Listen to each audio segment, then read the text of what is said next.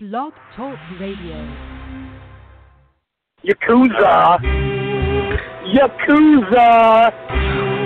Yakuza Kick Radio! Yakuza Kick Radio! Yakuza Kick Radio! Yakuza Kick Radio! Yakuza Kick Radio! Yakuza Kick Radio! The Yakuza Kick Radio! This is the Bulldozer Match Fremont, and if there's one place to listen to on the internet every Thursday, 9 p.m., Yakuza Kick Radio. Fremont says so. Who wants some? God help us, Jesus! God and baby, Jesus help us! Ladies and gentlemen of fucking America, this is Danny Havoc, and you have been listening to, or possibly are intending to listen to, the Yakuza Kick fucking radio. Fucking, yeah! Yakuza Kick Radio. Hell fucking yeah! My name is Justice Payne, and you are listening to Yakuza Kick Radio. You're coming to come on Thursday night in California! This is a brotherhood, and we all stick together. Like my nuts. I ain't scared of you, motherfucker. Yakuza Kick Radio, the best in internet wrestling radio, period, bar none, just like Adam Cole. Everybody's a cunt but me in the world. I don't know what it is. But you go to the back, and you tell your boss that there's a new Yakuza in town. And it's Yakuza Kick Radio, and we're taking over. Yakuza Kick Radio has risen from the ashes of bad internet radio and become the premier place for any independent professional wrestler to stop and record their voice. The shit is bananas! Big bananas! Well, this is Mr. Insanity Toby Klein, and if you're not listening to Yakuza Kick Radio, then you're weird. Oh, I don't like the cut of your jib, fella. This is Greg Excellent, Bearded Dragon of the Northeast. You're listening to Yakuza Kick Radio. If you're not, probably watching porn and you have this muted. You should be listening to it. Jason Mann. Where are Biggie and Tupac? Yakuza Kick Radio. Give a nigga rope on that cowboy, guys. All you have to do is listen to Yakuza Kick Radio, but you didn't. Now look at that doctor, homie. Fuck that. Black G, holla. Bullshit, man. Motherfucker. Fuck you. Fuck you and fuck you. Who's next? And now, ladies and gentlemen, for the introduction. Hosted by J. Cat Morris. You are now listening to Yakuza Kick Radio. I said, didn't I tell your punk ass boy he couldn't have no goddamn cook? Are you listening when I tell the faggot he couldn't have no? Now I'm telling your short ass he can't have no goddamn milk cookie. Allow me to reintroduce myself. My name is J. Cat Morris. Welcome to Yakuza Kick Radio. I'm back on this motherfucker, man. And it's been a minute, and I got a lot of shit to say. I mean, you already know, when it comes to me, I always got a lot of shit to say. But, being off the air for a while, motherfuckers might have forgot who the fuck they dealing with. And I'm not coming from a stance of like, I'll bear witness to the fucking great and mighty J-Cat. But, these podcast motherfuckers, man, they run around here on some bullshit. And we're going to talk about a couple of these motherfuckers in a minute. But, so what's been going on, guys? That's like the most ridiculous question I could ask because there's no way for you to answer it. But, I've been around. I've been on Facebook. Everything is not like I've been gone from the planet. But it's good to be back on this. Straight up, couldn't really afford this motherfucker for a bit. It's pretty expensive, and I know a lot of people, you're getting ripped off, and that's fine. I get it. But I actually ended up going with like a lower package, so it ended up being cheaper, and I should have thought of that earlier. And so anyway, I'm good. I'm back. Just random shit, man. Let's just get into some random shit right off the bat. Man, I was in the gym, right?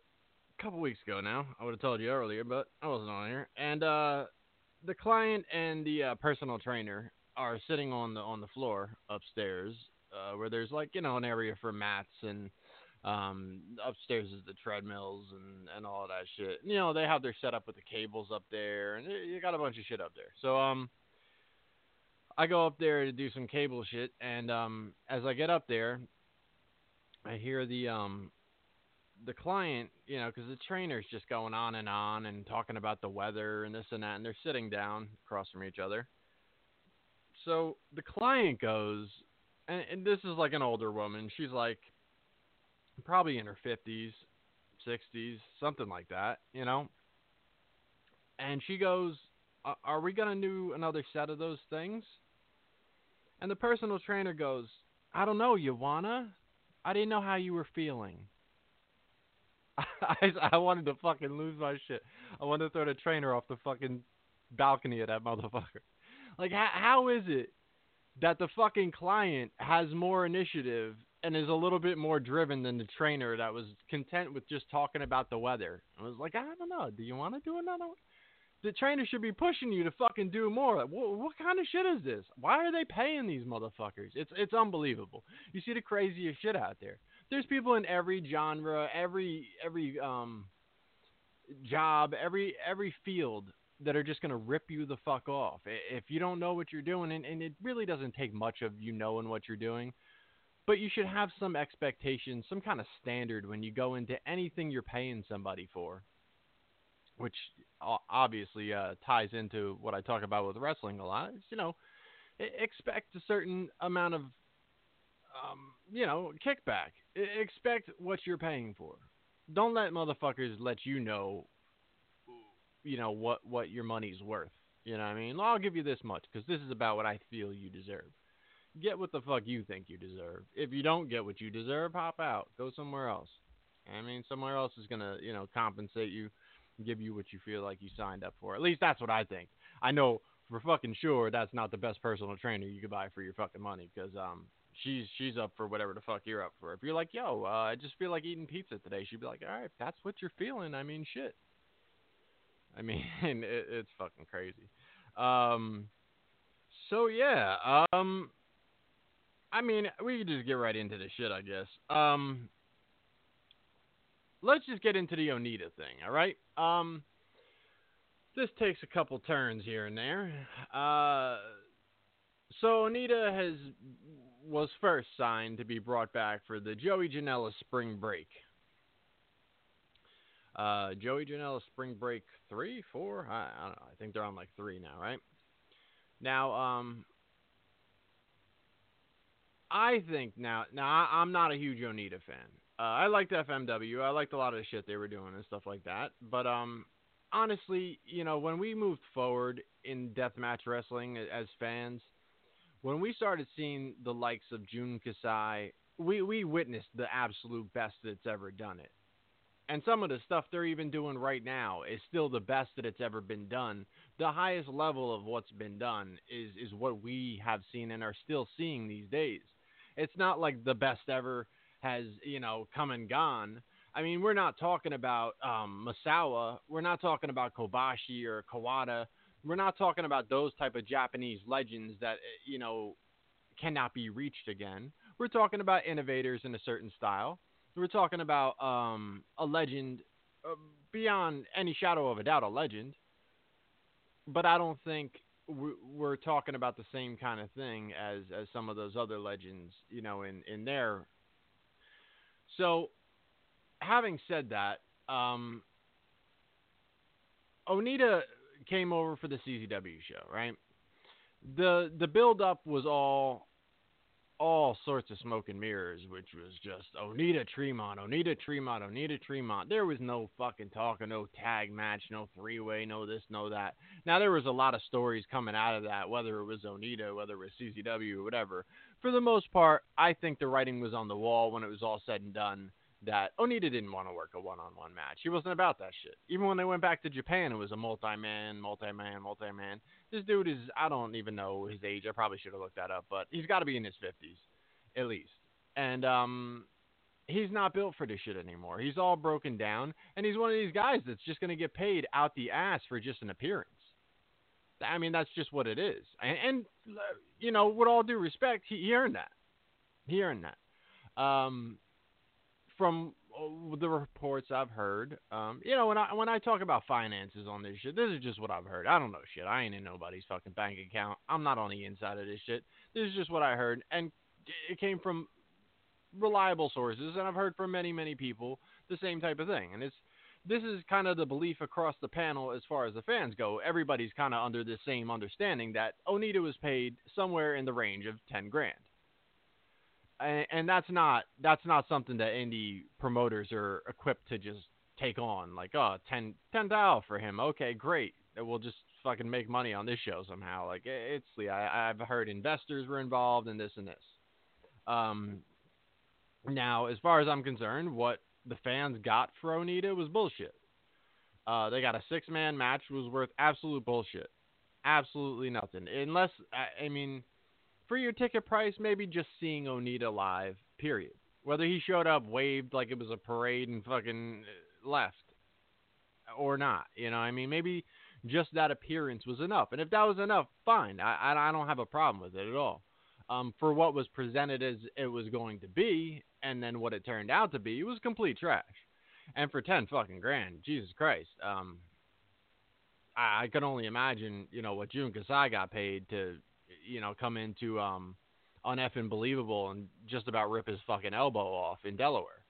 I mean, sure, he was still kind of young and all of this, but I'm saying, like, you know, damage-wise, flown into the States and, you know, what he left with and all of that type of shit. Like, I mean, it's bizarre, you know, for, you know, what you get for your money. Whatever, it's not my money. Somehow, I mean, he wanted explosions and all that shit. There was the curveball thrown that it turned into a 6-man. It turned into something that the fans didn't expect it to be. The fans completely got the wool pulled over their eyes for it to be what it ended up being. Whether they were okay with that or not, again, their deal.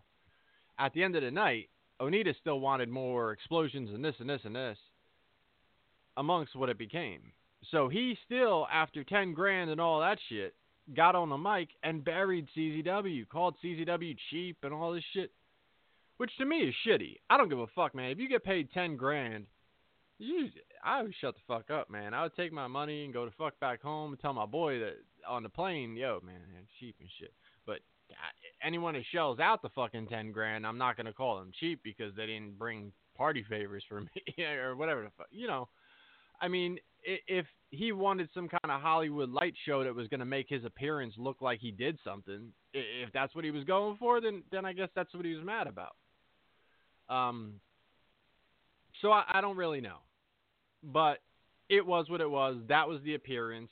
He went back over to Japan. Tremont went to Japan. DJ went with him because that's what DJ does. And that was it, right? So now GCW books him for the Joey Janela Spring Break. I say that's a waste of money. Now, go into this a couple ways.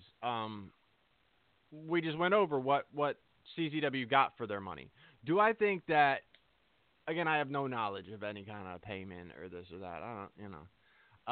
But do I think that GCW is paying him nearly what CZW is? No, I don't. Because WrestleMania weekend, the amount of signings he's going to do, the amount of money he's going to bring in outside of even GCW, I mean, who knows? Maybe they're not even playing for the flight. Maybe he's already going to just be there based on the signings and this and that. They're, I'm sure, getting him for a steal compared to what CZW is. But I'd be very, very surprised to not say that, you know, he's making a couple grand. Now, my issue with this is this. And make no mistake about it, I don't attend this shit. I don't give a fuck if Danny DeMano and Brett Lauderdale make money. I don't like those fucking guys. So I don't give a shit. It's just, this is just me giving my opinion. It's just, that's all this is. Joey Janela's Spring Break sells out. Period. I don't give a fuck what they book. Whatever the fuck they put on, they've been all over the place. New Orleans, where were they at? Florida or Miami or some kind of shit? Some shit like that. I'm not great with remembering that, but where they've been in the past, they've sold out at like fucking midnight. Sold the fuck out, 1,000 people in the fucking building, right? They're coming home. This is their home fucking base, plus motherfuckers are flying in from all over the country to watch WrestleMania. You know, possibly even the world, you know, other countries they're flying in from to watch WrestleMania. So motherfuckers are going to be in Jersey. Well, that's already GCW's home base. So they wouldn't have a problem packing that motherfucker. Onita, no Onita. So you're paying for Onita in a situation where you really don't need to. So I feel like the expense of Onita for what you're getting back isn't worth it. Do you make more money with Onita coming in than you would without Onita? I don't think you do. So for that, I say it's a waste of money. Now, he said, let me backtrack a little bit too.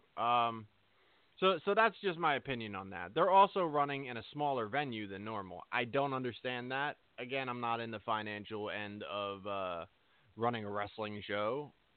I don't really care if they make money, but they're packing 1,000 plus in these buildings all over the place. They're coming home. They could probably put fucking close to 2,000 in a fucking building. Set a fucking, I don't know what the record is in Jersey for attendance, but set a fucking Jersey attendance record with the fucking spring break show and pack fucking 2,500 in the building. I don't know. Fucking sky's the limit. You know what I mean? Then book your fucking ass off. Then bring your Onita, bring your this, bring your that.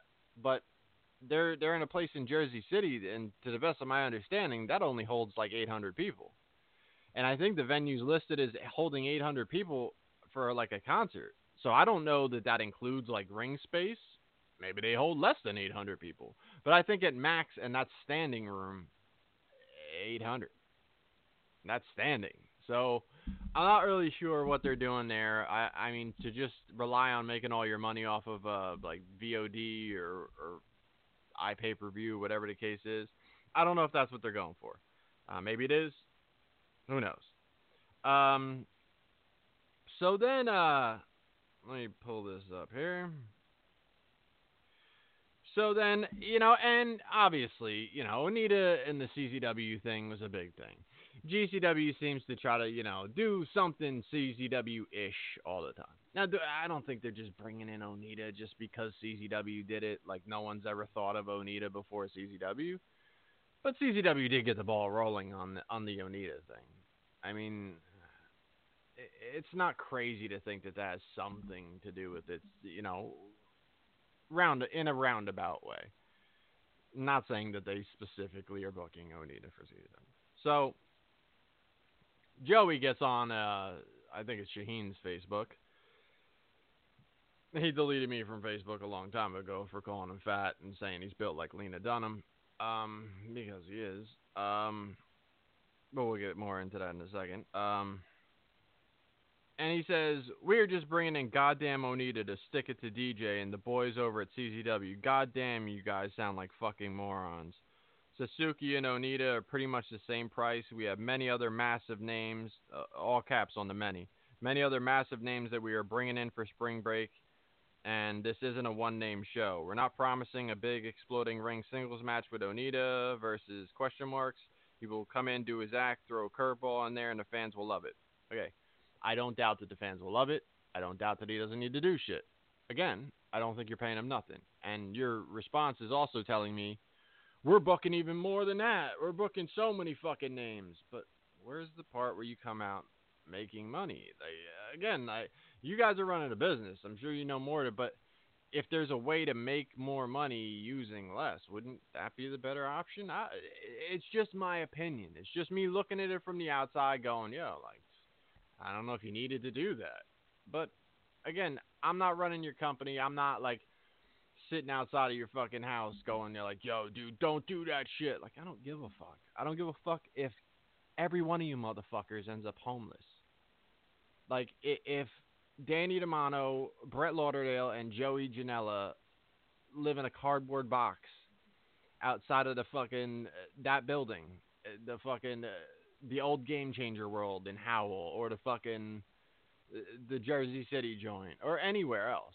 I wouldn't give a motherfuck. So it's not like, oh shit, I fucking told them, I can't believe it, these guys don't have, I don't give a fuck. I really don't give a fuck. They're making crazy fucking money as far as I'm concerned. They went from I remember when it was, man, I forget which one it was. I don't know if it was the one that was supposed to be Zandig, Tremont, and Teddy Hart, Chris Dickinson, and they didn't have any of that happen. But there was a show, and I was at, it might have been that one, or maybe even the one before that.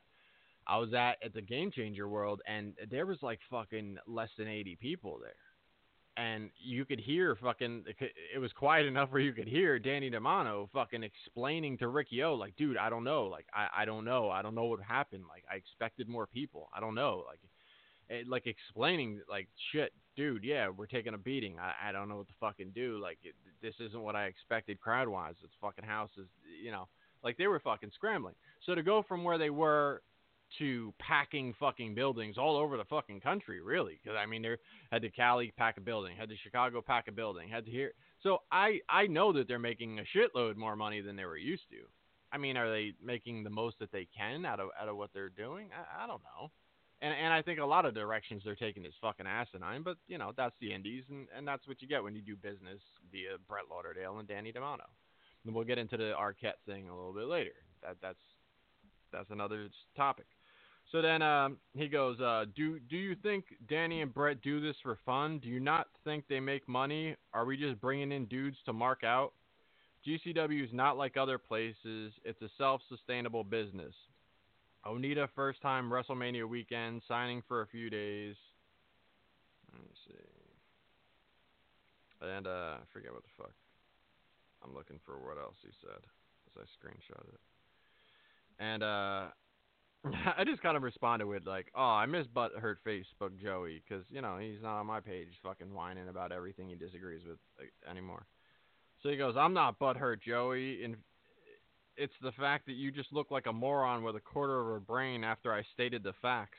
So I laughed at him, and then I put a gif up with a dude laughing and pointing and shit, and he responds with grow up. So here's the part, like, let me see. Yeah, and then he goes, and I said, why are you so mad? Or I said, you're talking to me about maturity, and that's hilarious. Why are you so mad? And he goes, I'm not mad. I just wanted to make you look dumb, but you do it on a daily basis anyways. Good luck. All right, now let's go. Let's go into this, Joey. Let me explain something. The thing is, I give my opinion on wrestling, but it holds no value in my life. It holds zero value in my life. You notice that what I did is I took whatever it was, a month and a half, 2 months. I don't know how long I've been gone off this. And it didn't affect my life whatsoever. Your life, what your life consists of, what you need to do in order to get popularity, what you need to do to get yourself over is make a spectacle of yourself. You need to drop yourself on your head over and over and over. And that's what you have to do in order to succeed in the passion that you have, in the passion that you've chosen. Now, you don't apply yourself to that passion in a way where you're going to get yourself in tip-top shape. You're going to quit smoking cigarettes. You don't apply to yourself in that fashion because you don't need to. Because you got a bunch of little dick suckers that are running around out there that don't give a fuck what you do. Oh, look at silly Joey. Joey's doing silly shit again. Look, he smokes and I smoke, so that's cool. You're running around telling people that you started going off the deep end as far as not being in shape and shit like that, and not really working hard in the gym and you went back to smoking cigarettes after the roof bump. So you hurt your thumb, and look, man, that was a crazy fucking bump, but that turned you into completely undriven Joey, and then you were able to just do what you wanted to do. You were able to just run around there built like Lena Dunham and just keep dropping yourself on your head, keep doing the crazy shit until eventually, you just got hurt. Which, it's a fucking shame because as far as I was concerned, you had the fucking eyeballs on you. You were over there wrestling for Evolve, which is like prime spot for motherfuckers to start getting looked at and signed and shit. They got NXT guys working on their shows, so it's no secret that that's like the waiting room for fucking NXT. Joey's got the charisma. Joey's got the fucking athletic ability and all that shit. But Joey also thinks that train wreck shit is cute. He's asking me to grow up when he can't quit fucking smoking cigarettes because he thinks that train wreck shit is cute. To run around smoking cigarettes, drinking beers. It's funny because he just said that shit to me, and I saw an advertisement for the spring break. No, it wasn't the spring break. I think it was the LA Confidential thing. It was either the LA Confidential or the spring break. So it was like a ad for that, and when you click on the ad, it brings you to a site, and it's got a preview or just like a piece, a clip from the Joey Janela appearance on the Chuck Taylor, whatever the fuck they call that show, where they all sit down and just chat and bullshit. And the interview starts out with Joey just like staring into the lights with his mouth open, just about drooling on himself, as if he's retarded. Like that's the gimmick he's playing to start this thing. And then, they clip forward, further into the interview, and he's just like wasted. He's fucking wasted and just answering questions like, yeah, man, it's like, wouldn't that be fucking, like, that's the way he's fucking talking on an interview. That he's wasted on a fucking interview, and he's telling me to fucking grow up. But let me explain what my fucking life is about. You want me to grow up? You can't stop smoking fucking cigarettes. I'm 5 years fucking sober off alcohol. I smoked cigarettes for 14 years. I've been done with that for 10, bro. Let's put all the substance shit aside. You know what my passion's about? My passion's about taking care of animals. I could tell you story upon story upon story. I've had cats. Just as recent as fucking about a week and a half ago, cat had both fucking eyes ulcerated to the point where they were pretty much busted. The one eye is so ulcerated she can't see through it. The other one she couldn't see through either. She was semi-wild, so her fate was very difficult because when she came into the shelter, if you're not able to handle a wild cat like that, you pretty much have to hold him for 7 days and put him down. Well, I handled her. I did what I had to do. Every morning I would pull her eyes open as the pus came out of her eyes, and I would dab it with gauze and dry it, and I would put ointment in her eyes, and I'd pet her and reassure her even though she couldn't fucking see me, and she's growling in my lap, and I'd reassure her and I'd pet her, and before you know it, she started to relax. She wasn't eating when I first got her. If that goes for 2 or 3 days, the organs start to shut down. So I force-fed her. I gave her appetite stimulant medication. I force-fed her with a curved-tip syringe every day until she took upon eating herself. Her one eye right now, about a week and a half later, is crystal clear. The one is damaged to the point where when she finishes with her upper respiratory infection, will need to be removed. But this cat has a new lease on life because I dedicated my passion. That's my passion. That's what I do. So you could tell me to grow up and all that other shit. I got 3 kids that love me. I can get off of fucking substances like it's nothing. And I do what the fuck I do for my passion like a fucking adult. 6 days a week for the past 17 years I've been working with animals. You've been dropping yourself on your fucking head and running around drunk. So don't tell me shit about growing up, motherfucker. Go get yourself in shape. Try not to get yourself hooked on the fucking pills while your knee's blown out. Otherwise, they'll be out there doing fucking Joey Janela's Weekend at Bernie's, and they'll drag your fucking corpse to the ring and fucking pack the house again. Talk shit to me like I'm one of your little fucking boys, bro. And the thing is like, you're the furthest thing from a grown-up. You live for that trolling shit. But I don't give a fuck about your whole business, bro. I don't give a fuck about wrestling. I don't even watch wrestling anymore. And that's the part that burns you motherfuckers the most, is I don't even watch this shit. Every once in a while, I'll put a match on and watch this shit. But I attended for over a decade. Every single month, I'd go front row. I just got burnt out. Maybe I grew up. I grew out of it. Because the people who I do see who are the most invested in this are in their 20s and 30s. But that's what I was. That's what I was when I was fucking diehard on this shit. I'm not saying that people don't go into their 40s and 50s and 60s and beyond and are diehard. But if you look at the bloodthirsty fucking marks out there, that's the age I was. You know, they're all running around drunk and high and all that shit, and it's a great time. It's a party atmosphere. That's what I was doing in the fucking ECW arena parking lot with half these motherfuckers. You know what I mean? It's cool. I mean, it is what it is.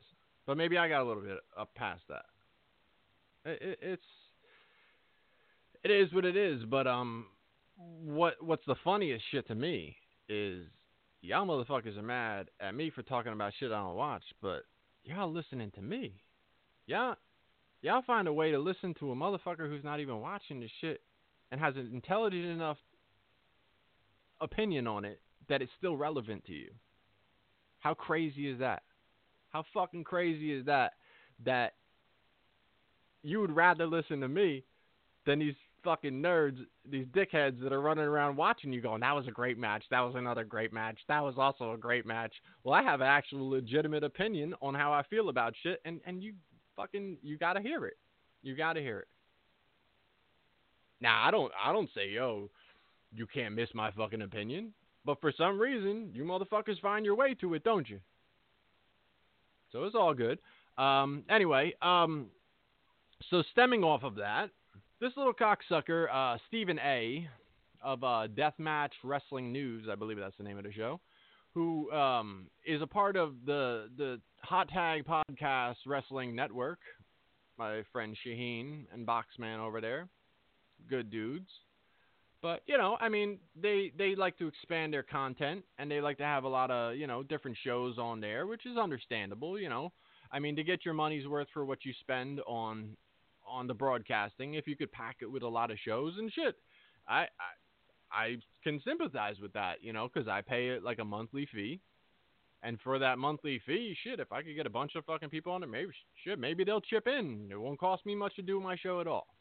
I could get it. So I'm not putting this on Shaheen or Boxman or any of that whatsoever.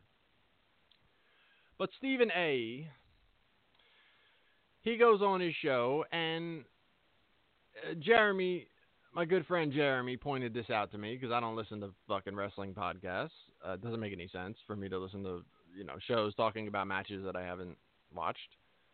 I mostly listen to comedy podcasts, Bill Burr, I'm Over Here Now, Andrew Dice Clay, Chip Chipperson podcast, I should say.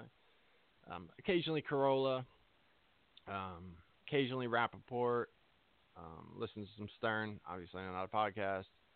I was listening to Artie Lang podcast, but he went off the fucking podcast. Hopefully he's not going to die. You never know. A couple other things, whatever. It's not really about that. So anyway, he pointed it out to me, so I went and I found the thing. He pointed out around what time. Thank God. I got to thank Jeremy for that shit, because no fucking way would I have made it through two plus hours of these motherfuckers talking. And so around the 2 hour mark of the Deathmatch News podcast, whatever the fuck it's called, I tune in, and they spend about 20 minutes. I wanted to go back a little bit before to see what led up to my name coming up.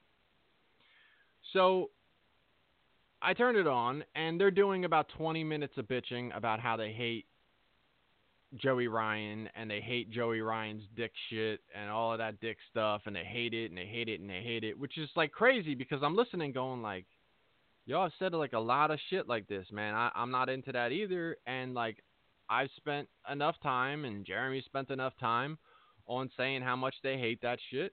And so I'm having a hard time, because I already knew what he said, but I'm having a hard time, like, understanding, like, why he's got a fucking problem with me when, like, he's spending all this free time on his show talking about similar shit. And, like, obviously this is a tremendous amount of negativity.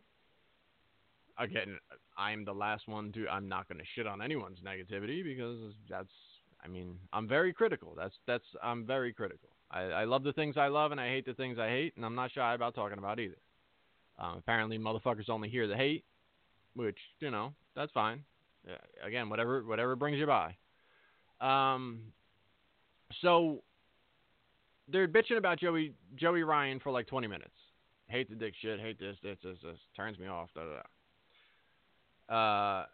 They follow that with saying how much they're hating the Joey Janela California show. They're saying how much they can't stand that shit. They don't like the card. This card isn't shit. I don't like this card. Man, if all the cards were like Spring Break, I'd never watch GCW. It's cool every once in a while, but I don't like the card. I don't like the card. Somehow they segue from that to him going, so Joey Janela's got a lot of time on his hands, and he went on the internet, and J-Cat, and then he goes, we all know J-Cat. He's a Debbie Downer. Yeah, he pretty much hates everything except maybe his cats. And it's like, first off, let me just address that. I'm not a Debbie Downer. I'm a Ronnie Reality, motherfucker. I speak my motherfucking truth, man. I speak how I think about things, how I feel about things. I'm not coming on a podcast to just go, man, that was really great. Don't you love when that guy comes out and fucking when he drops his robe? That's fucking great, right? Isn't it great, like, when, like, the music hits and he fucking comes through the curtain, like, right at the right time? Isn't that fantastic? Like, who the fuck wants to hear that shit? Like, if that's how you feel, that's how you feel. And, your people can all fucking clap to it and whatever the fuck, but that's not even what you're doing. Like I said, you just finished complaining. And then you talked about, I'm a Debbie Downer. So then he goes, so J-Cat said, he's talking about the thread that I just talked about. And I told you what I said. And he goes, J-Cat said, Onita's going to rip off GCW like he did CZW. Whoa. That's not what I said at all. That's not what I fucking said at all. He's going to rip CZ. I didn't say any of that shit. And then he goes, now I'm going to go ahead and quote Joey. And now he's got quotes. Motherfucker mangled my shit, called me a Debbie Downer. And then now he's got quotes. So he goes on, blowing Joey Janela for a minute. Oh, and then Joey said this, and then Joey said that. And you call him a moron. It's like, all right. Keep my fucking name out of your mouth, Stephen A. A jerkoff, Stephen A. A asshole. Let me tell you something. If saying my fucking name gets you a little bit of attention, then here it is. But let's not fucking forget. When you call me Debbie Downer and all this, and everybody knows J-Cat. You know how I know that you know J-Cat? Because in January, you hit me up asking to come on my show and fucking talk with me. Hey, I'm da-da-da-da, give me all your credentials, and I live in Japan, and I fucking watch a lot of wrestling, and if you ever need someone to come on the show and chat with, I'll fucking come. And I just gave you a thumbs up in a messenger and kept it moving. And never fucking look back, because I don't want to talk to you. I don't want to talk to any one of you fucking nerds. I get a lot of fucking random requests. Hey, I want to come on. I am not interested, man. I like talking to motherfuckers on the show, but I like talking to people I want to talk to. Not just like I'll take any guest under the fucking sun. I had another dude hit me up and sorry if you're catching shrapnel for this, but the fucking ref, I don't know his fucking name, but he introduced himself. Dude, I heard you talking about a match on IWA, and I'm the ref with the man bun. Get the fuck out. Get the fuck off my Facebook, bro. If your identity is the ref with the man bun, I need you to get the fuck out my face, man. I don't want to talk to you. What do I want to talk to you for? I don't understand. I mean, but again, so he hit me up wanting to be on the fucking show, and I'm all set. I didn't have any conversation with him. Gave him a thumbs up, like thanks, whatever, and just moved on. Months later, almost a year later now I'm a Debbie Downer. He also hit up the fucking the Twitter, the Yakuza Twitter, which is run by Jeremy, because again I don't like Twitter. Jeremy does some solid shit for me, man. He writes the synopsis, the rundowns of the show after I do them. Makes a title for him and gives like the whole rundown. And I can't thank him enough for that shit, man. He went all the way back in the archives. I've been doing this shit for 8 years, and this motherfucker went 8 years back on every single show and wrote a fucking synopsis for this shit. I mean, it's fucking unreal. He's a good fucking dude, and Jeremy's been down for a long fucking time. He started listening around the time where I did the first Ian Rotten interview, and yeah, man, like it's fucking crazy. The things he's done. And I'm not big on Twitter. I really hate Twitter. I have my own personal Twitter, but you rarely see me on there. If anything, I use it to go on there and read other people's tweets that someone told me about, or maybe I want to check on what the fuck Artie Lang's up to and shit, and you can mostly see what his daily shit is going on Twitter.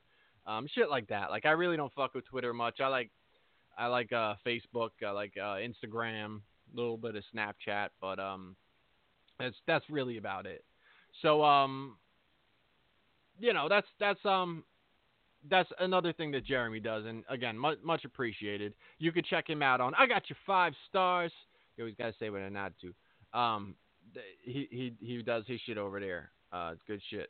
He's a solid wrestling fan. That dude will tell you all sorts of new upcoming motherfuckers. This dude will run down a show from top to bottom. he's really still in love with wrestling. You know what I mean? You're gonna listen to his shit and get a solid fucking review of what he likes and doesn't like.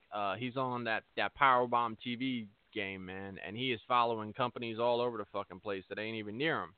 And he's scouting new talent out there and interviewing motherfuckers you never heard of and letting you know a little bit more about them. And definitely give that dude a lot of credit for what he's doing out there.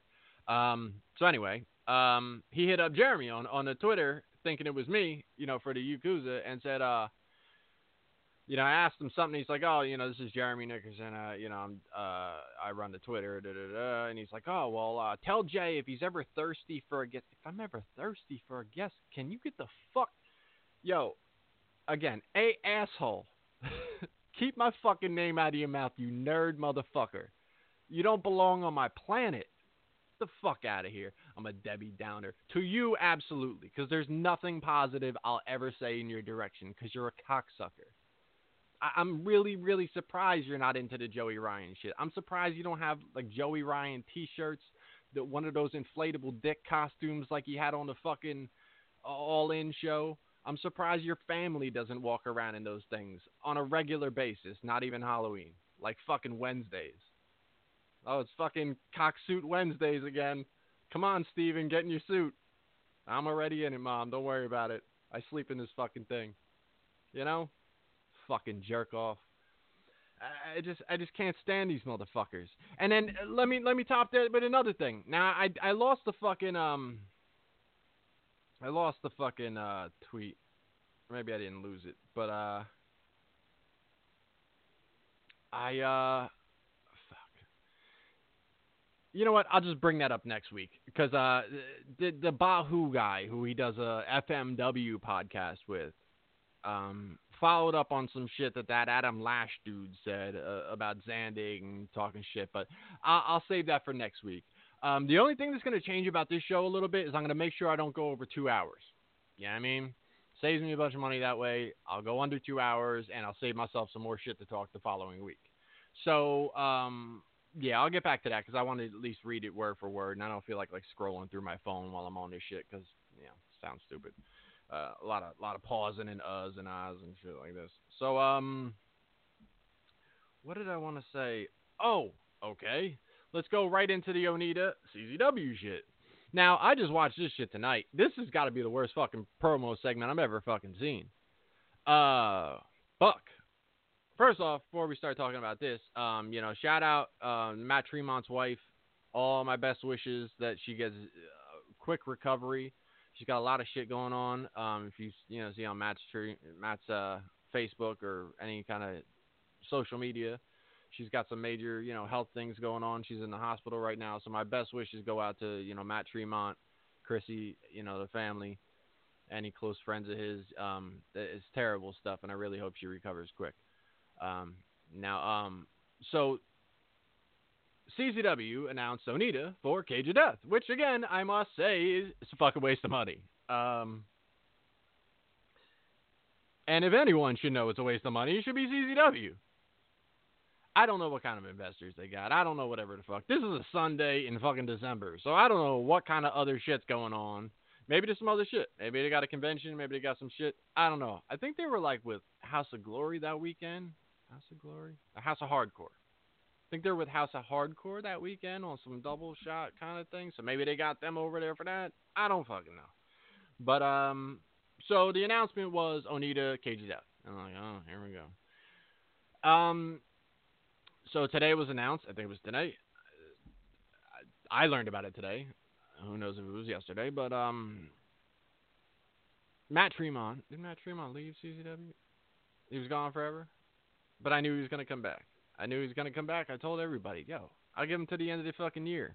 I'll be surprised if he hits a calendar fucking year out of CZW. Sure enough, the whole fucking thing will work. Matt Tremont and Onita versus, oh man, what kind of dream match could we make up? DJ Hyde and Masada. Masada, who could not have been more open about hating DJ Hyde's fucking guts.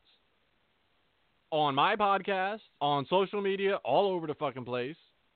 Instagram, Facebook, Twitter, whatever the fuck. Anywhere he was talking about how much of a piece of shit DJ Hyde was, like, last year. So now that's his tag team partner. And if you look at it just as that, it's ridiculous. Absolutely ridiculous. Just as that. Now, if you go watch this, I think it's 11 fucking minutes. 11 minutes. This is one of the worst segments I have ever fucking seen. Unreal. Hold on. So the segment goes like this. Matt Tremont's in his office, I guess at the Hogan Hall, as it were. And DJ walks in and starts talking shit. He starts calling CZW her, which the first fucking thing I thought of was Eddie Kingston's promo that he did in Chikara, that he was referring to the belt as her. And I couldn't stop fucking thinking of it. Every single time he said her, I'm like, oh boy, there's no way he didn't get this off Eddie. Him and Eddie have a long history. DJ's been a dick rider a long time. Could never cut a promo. All of a sudden, CZW is her. And okay, here we go. So he's blaming the whole shit on Matt Tremont, kind of going with the gimmick when Matt Tremont was half owner and all that shit. I put it in your hands to do something and you didn't do anything, and you were supposed to fucking lay the groundwork for Jimmy Lloyd and fucking Dan O'Hare and all this. And I'm just like, yo, is he really? Yo, this dude is like saying dumb shit because like Jimmy Lloyd was like doing this thing in CZW, but then like GCW was giving him all these deathmatch, chances and putting them on and letting them just like do wild shit they probably shouldn't have been letting them do, but they were doing it because they're GCW and they just do whatever the fuck they want, and however shit comes out, it comes out. So they were doing that shit with Jimmy Lloyd, and so I honestly, even though he trained there and this and that, but I wouldn't give DJ full credit for just like pulling the trigger on Jimmy Lloyd and Matt Tremont dropped the ball on his successor. Like, what the fuck? Like, Tremont put over Jimmy Lloyd like a motherfucker at, I think, last year's Cage of Death. Like, fucking got on the mic and called him, like, the future of deathmatch wrestling and shit, which I was like, all right, Matt, settle down. And Jimmy was still botching shit all over deathmatch shows and fucking crazy shit. And Jimmy's gotten a lot better again. I gave him credit where credit was due. He fucking killed it at Tournament of Death this year. He 100% earned it. He fucking went out there and made himself look like a fucking superstar at that Tournament of Death. And I didn't think I would say that at all. And I told him, he didn't even respond to me because I don't expect him to. I shit on him all the way up until then, so I don't expect a response. And again, I call shit as I see it. It's not hate. It's, I'll let you know when I fucking like something, So, the whole shit is just going down crazy, and he's blaming Matt for CZW going in this direction and that direction, and Matt's like, I got tired of CZW for, what you did to the Awakening. We were up here, and like, I don't know if you were up there. Like, they started to go, they barely even got off the ground, and then they killed the angle. And I know Tremont was upset about that, the angle being killed because he had a lot of high hopes for it and stuff, and I'm sure it was killed prematurely, because CZW didn't have any like bigger, great ideas going on anyway. So I can understand that. And I know there is, some truth to that because they legitimately did kill that angle and he wasn't happy about it. But then, you could just tell like the gimmick all behind it and shit. And it's like, yeah, and I walked away and I said I'd never come back. And DJ's like, you hurt her. And like, Jesus Christ, dude. Don't fucking watch this video around any sharp shit, man. If you want to make it through, see Christmas, don't watch this video around no sharp shit. It's brutal. Matt Tremont is one of the best fucking promos in the fucking business, hands down, like straight up. And they turned this shit into like the worst fucking segment I have ever seen. Definitely the worst segment Matt Tremont's ever been involved in, for sure. And this is all DJ. This is crazy shit. So then it's like, yeah, we're gonna fight. We're gonna fucking fight and da da da. And then, like, DJ's leaving. Tremont's like, he's like, yeah, you better bring backup, boy. And he's like, backup? Why don't we do this a tag match? And then He's like, I hear Onita's coming back. It's gonna be me and Onita, and get whoever you want. And like, so like Tremont just like sprung a fucking tag match on him. Said, oh, I'm using the guy that you brought in from Japan.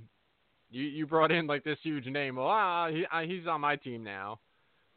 And then also, you can pick whoever you want. And right out of his fucking back pocket, he's like, yeah, I got my ultra-violent beast. It's like, oh, shit. If I just pull all the fucking clips from my show and like fucking splice that shit together, it's going to take way too much work, so don't expect anything like that. But, my ultra-violent beast. He must have called DJ a cocksucking faggot like 25 times on my show in like a 2-hour period. My ultra-violent beast. Okay, DJ. I mean, so there you go. DJ puts himself in another fucking big match. I know he laid low for a while, so now we got that. So now they got to carry Onita because Onita can't go anymore. So they got to mask what the fuck he is and just make like a spectacle around him. Maybe build some explosions, this and that. And then they got to carry DJ, which is what Matt has done every single time he's been in the fucking ring. And DJ turned around and tried to spin it the other way like he carried Matt, which is fucking crazy. You look at what Matt has done in his time and what he's built, his brand, his Matt Tremont, the Bulldozer, what he's built himself into, the legacy that he's created in the time that he was in the business, and you look at what DJ has done outside of buying a company that was already established. I mean, come on. Don't talk about carrying anybody or anybody being green. It's fucking crazy. And it's just bizarre.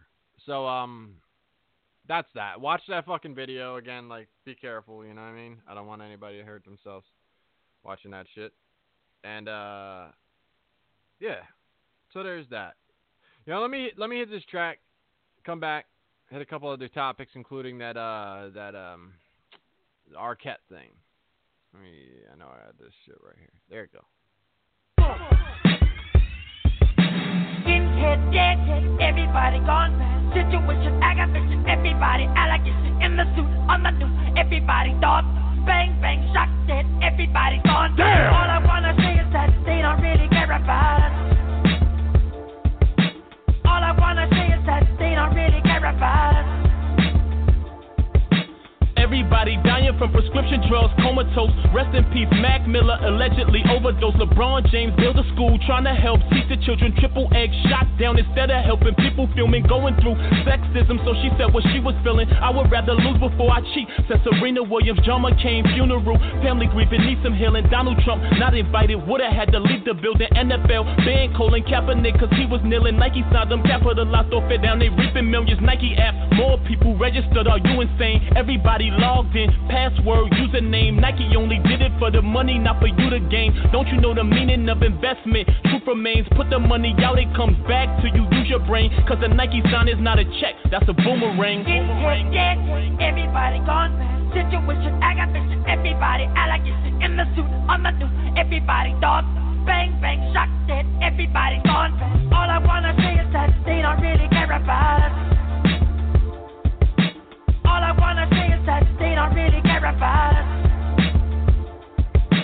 Hurricane Maria hit Puerto Rico live dome. Nobody cares anymore cause the hype cool. Deaths in Chicago, bullet hole, knife wound. People losing lives in Japan.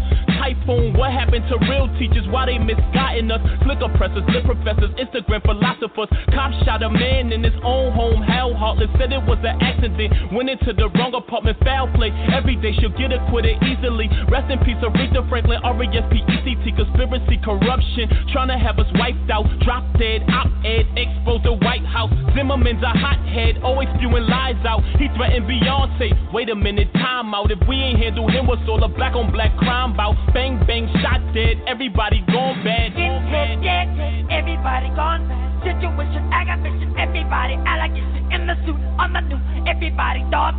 Bang, bang, shot dead, everybody gone bad. All I wanna say is that they don't really care about us. Shouts to Shoot, Burkhart. All I wanna say is that they don't really care about us. All right, I'm back, yo. So that's Papoose. They don't care about us shit off of his fucking mixtape they just put out. It was probably like a month ago or whatever, but shit is fucking fire, right? Yeah, man.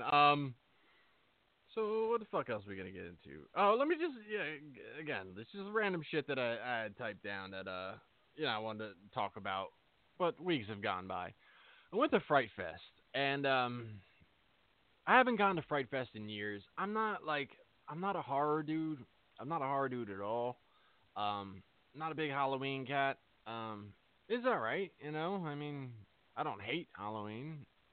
I mean, some people get overboard, and that shit's annoying, like with adults and shit. This is the thing. You gotta understand about me.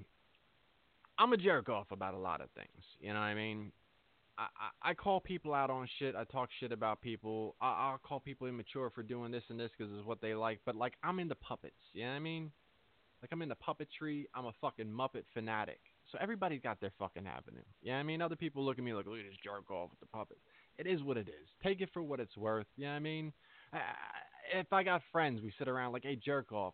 Fuck you. You know what I mean? Like, that's just normal fucking talk to me. So some of this shit, like, I'm from Jersey. I've always been from Jersey. It's just normal shit. You know what I mean? So only take the shit so personally when I call people, like, assholes for being too into Halloween. You know what I mean? It's just, that's the majority of the population. Like, more of my Facebook is, like, nuts over Halloween than they are about Christmas. So, which to me is crazy, but it is what it is.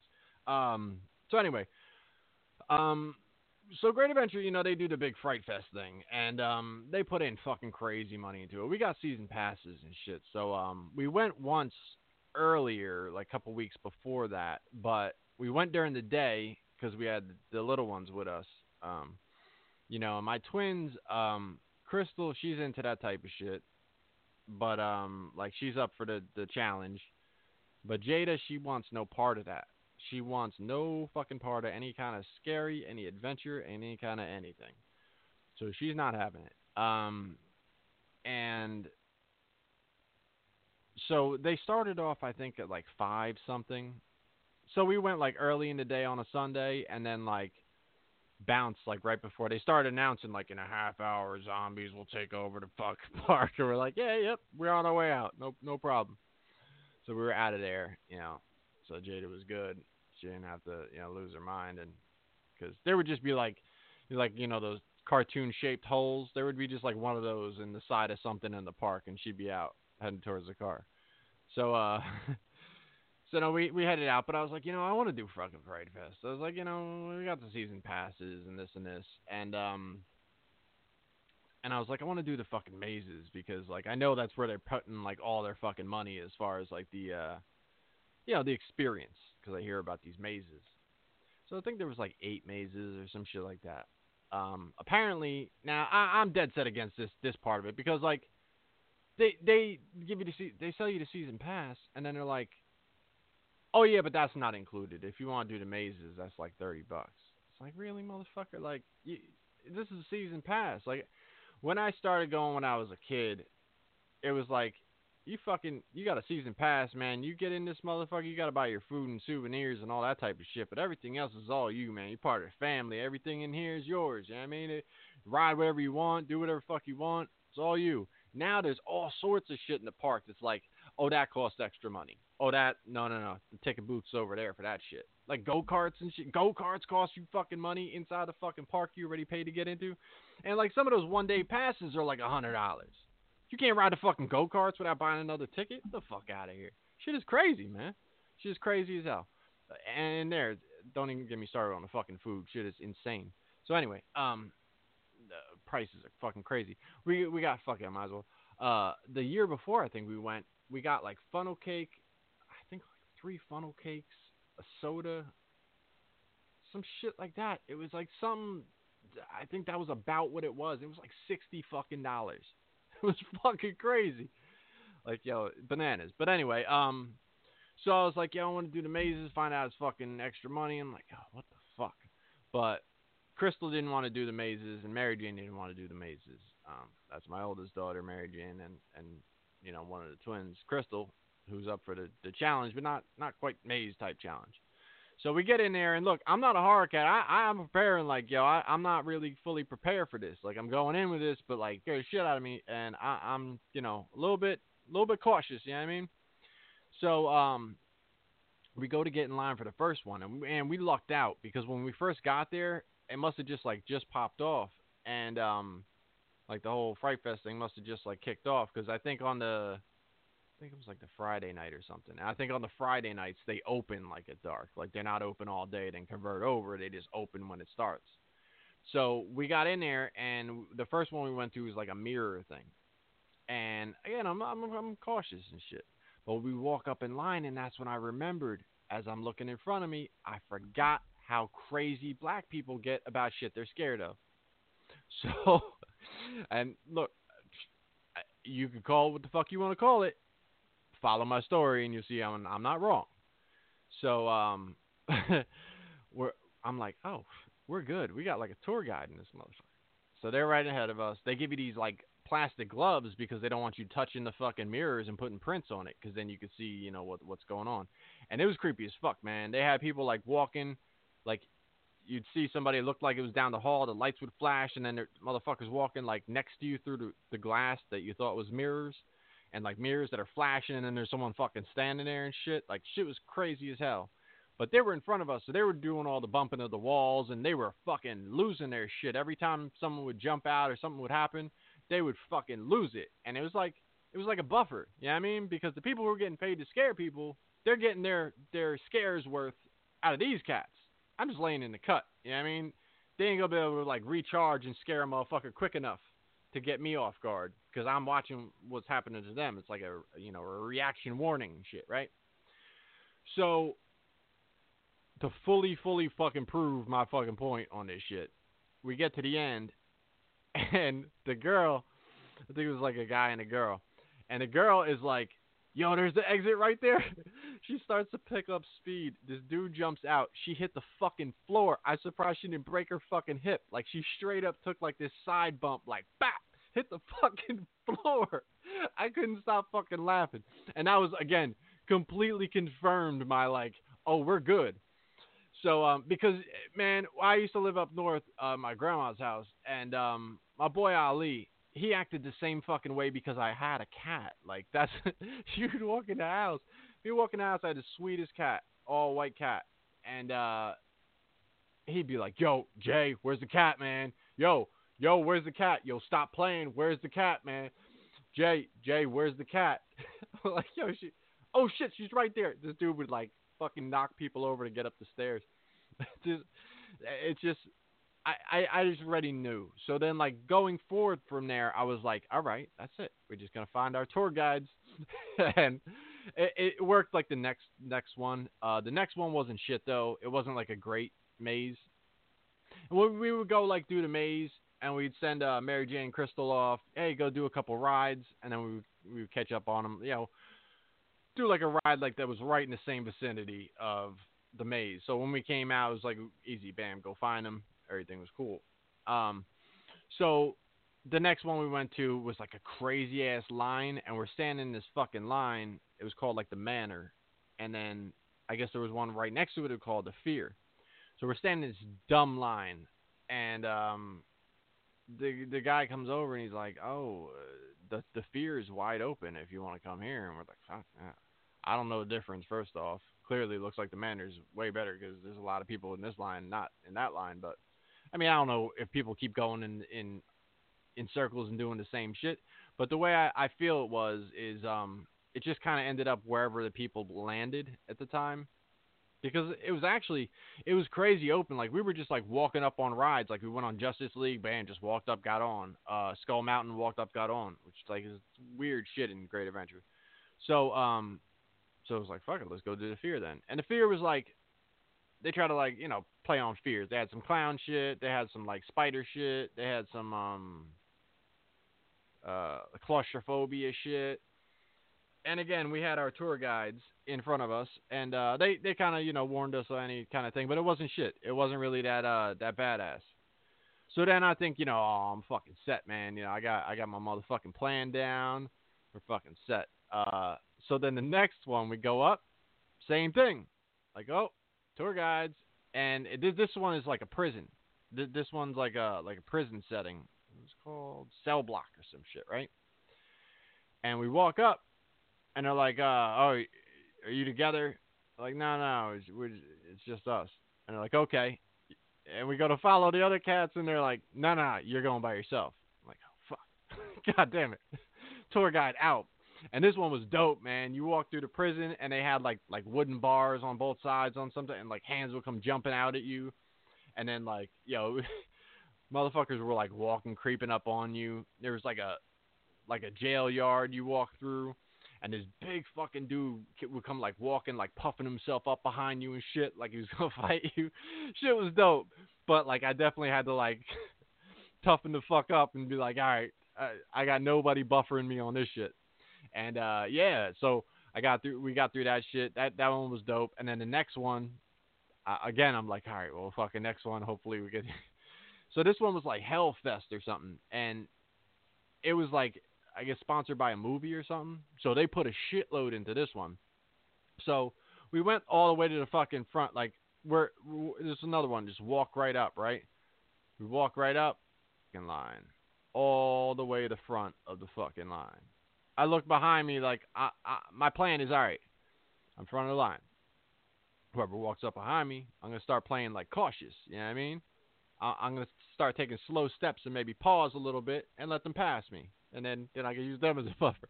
I look behind me, this family, a bunch of little girls. I'm like, oh, fuck. I can't even play that shit. So now I'm in front of the entire fucking pack, and this shit is wild, man. You walk through, like, this, like, butcher shop type area where there's, like a surgery table and motherfucking sheet jumping up and down and, like, bloody shit everywhere. People are jumping out all over the fucking place. They had, like, a corn maze type shit with, like, fog coming through and fucking rustling all over. That shit was wild, man. They really put it down on that one. So we did, like, 4 out of the 8 because, again, we kept splitting off from the kids, and, they were getting, like, all right, we want to do rides with you and stuff. So, we ended up just calling it that. And, like, as we walked back through, like, the maze one that we did with the mirrors was packed, absolutely packed. So, like, we must have just hit that at the right time where, yeah, like, we got in, and then, 20 minutes later, fucking line is crazy, like, hour-long line. So it was just kind of like hit and miss depending on where you got in. And there was a couple, like, we went to pass, the line was crazy, so it was like, we'll skip that one. So we ended up doing, like, the, 48. And then, they got the people running up on you in the park and shit. And I'm telling you, man, again, like, I'm not trying to stereotype or anything like that, but, black people were running like they thought that shit was real. From, like, a clown would come jumping out, and motherfuckers went into, like, full sprints and jumped a hedge. Like, and they didn't even fuck with me because they got somebody on, like, full fucking sprint over here. This motherfucker's going Roadrunner. I'm just strolling through like, oh, there go one. You know what I mean? Because you'd see a clown, but then he'd make a quick left because he was chasing someone in a full sprint. Shit made it easier on you, you know what I mean? They didn't get to scare every fucking body because they had people going, like, full on fucking, Speedy Gonzalez running from fucking Sylvester and shit. Shit was wild. But I had a lot of fun, and definitely going to do that shit again next year. Maybe try to hit all the mazes this time, next time around. But yeah, that was a lot of fun. Let me see. What do we want to get into? Yeah, I seen it. I don't have a whole lot to, like, context or anything to put this in, but I saw a picture of DJ Hyde in full Disney gear going to the ring. Disney hat, Disney shirt, hugging a fucking Mickey Mouse stuffed animal with, like, a Disney lollipop and all this shit. This would take a bunch of fucking work, but I said this shit probably a year and a half ago. I don't know if anyone can find it, but in one of my archives, I said, if DJ took the turn and started not taking himself so fucking seriously in the ring and making him the fucking goofball that we all see him as, like, DJ is a running joke to a lot of people. And if he just, like, decided, like, to fucking give in to that and was in on the fucking joke, like, yeah, I know I'm trying my best, but I'm a fucking goofball that loves Disney World with no kids. Yeah, I mean, like, if he just kind of played that up a little bit, motherfuckers would have a good time with him. You know what I mean? And I think he'd be more over than he would be trying to be, like, the big, dominating, badass. Like, no one buys that shit, dude. We see your fucking your gym updates on fucking Instagram, bro. Are you just trying to like? Is this like the cheapest way to have a dominatrix? Is that what the fuck is going on in there? Because like you got this woman in there calling you a bitch and having you up there with your legs spread and shit, and they putting this on social media. You look like fucking shit is crazy as fuck, man. You can't think that shit don't look crazy as fuck. You shouldn't still be fat, man. This shit is. But I just thought it was funny because I saw it. And I was like, yo, I straight called that, man. I straight called that shit. Like, dude, if he's and I was like, look at fucking Disney Deej out there. But yeah. So I wish he would do that on a regular basis because I had to point this out. David Russell of the Deathmatch Russell podcast. I like to refer him as Deathmatch is his first name.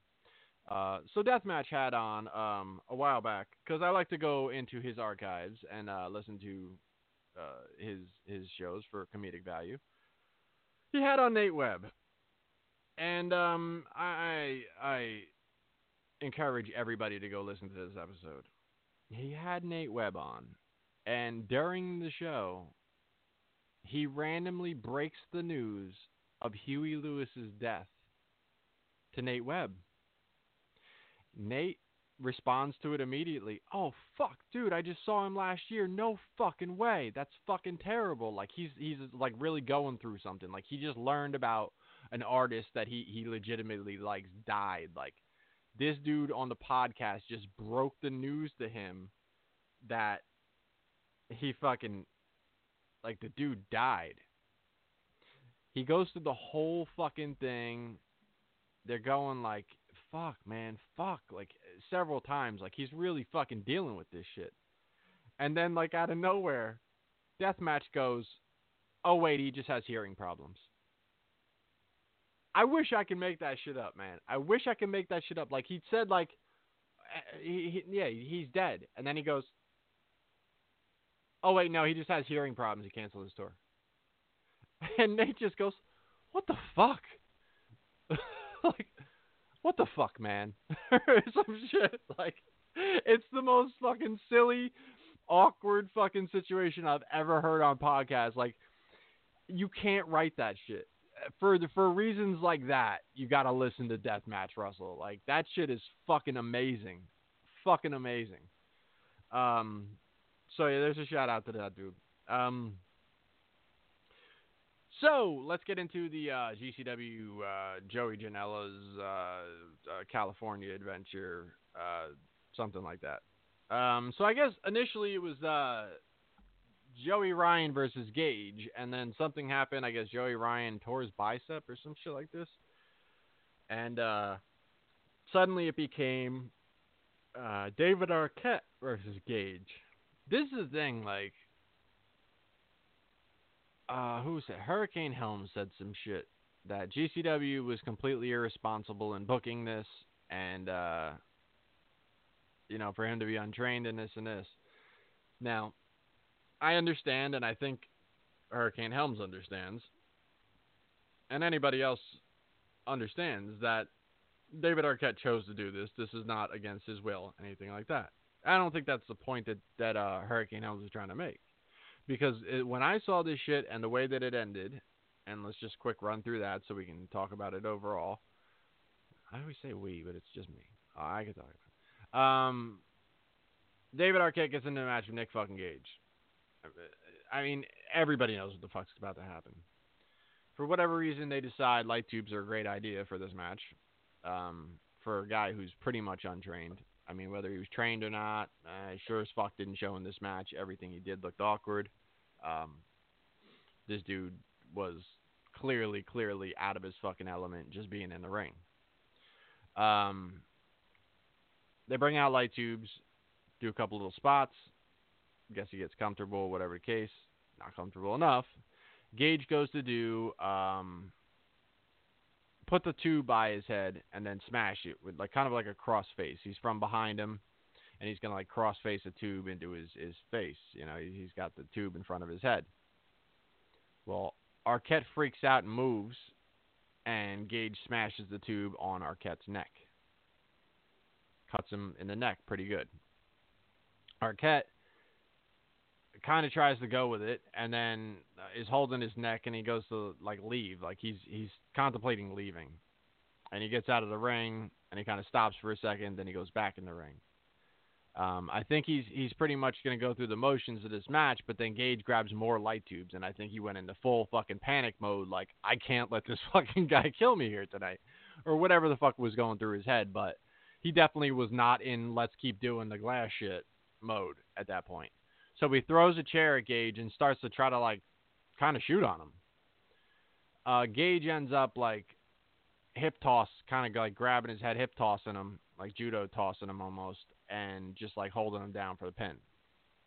Or, probably told him stay the fuck down. Pins him. He gets out. Gage yells about it on the mic a little bit. Don't fuck, this is my house, all that shit. Now here's my thoughts. It is 100% irresponsible on GCW's part to bring him in and to do that type of match. Is it a draw? Absolutely. Is it worth money to put that fucking shit on your card? Does it draw attention to your company? Absolutely. Are you putting the entire fucking genre of deathmatch wrestling at risk by doing what you did? Abso-fucking-lutely. Because it cut this dude's neck. Anything could happen in any match. I mean, we've seen it all. We've seen Nick Gage almost die. Nick Gage couldn't have been fucking David Arquette. Deathmatch wrestling would have ceased to exist.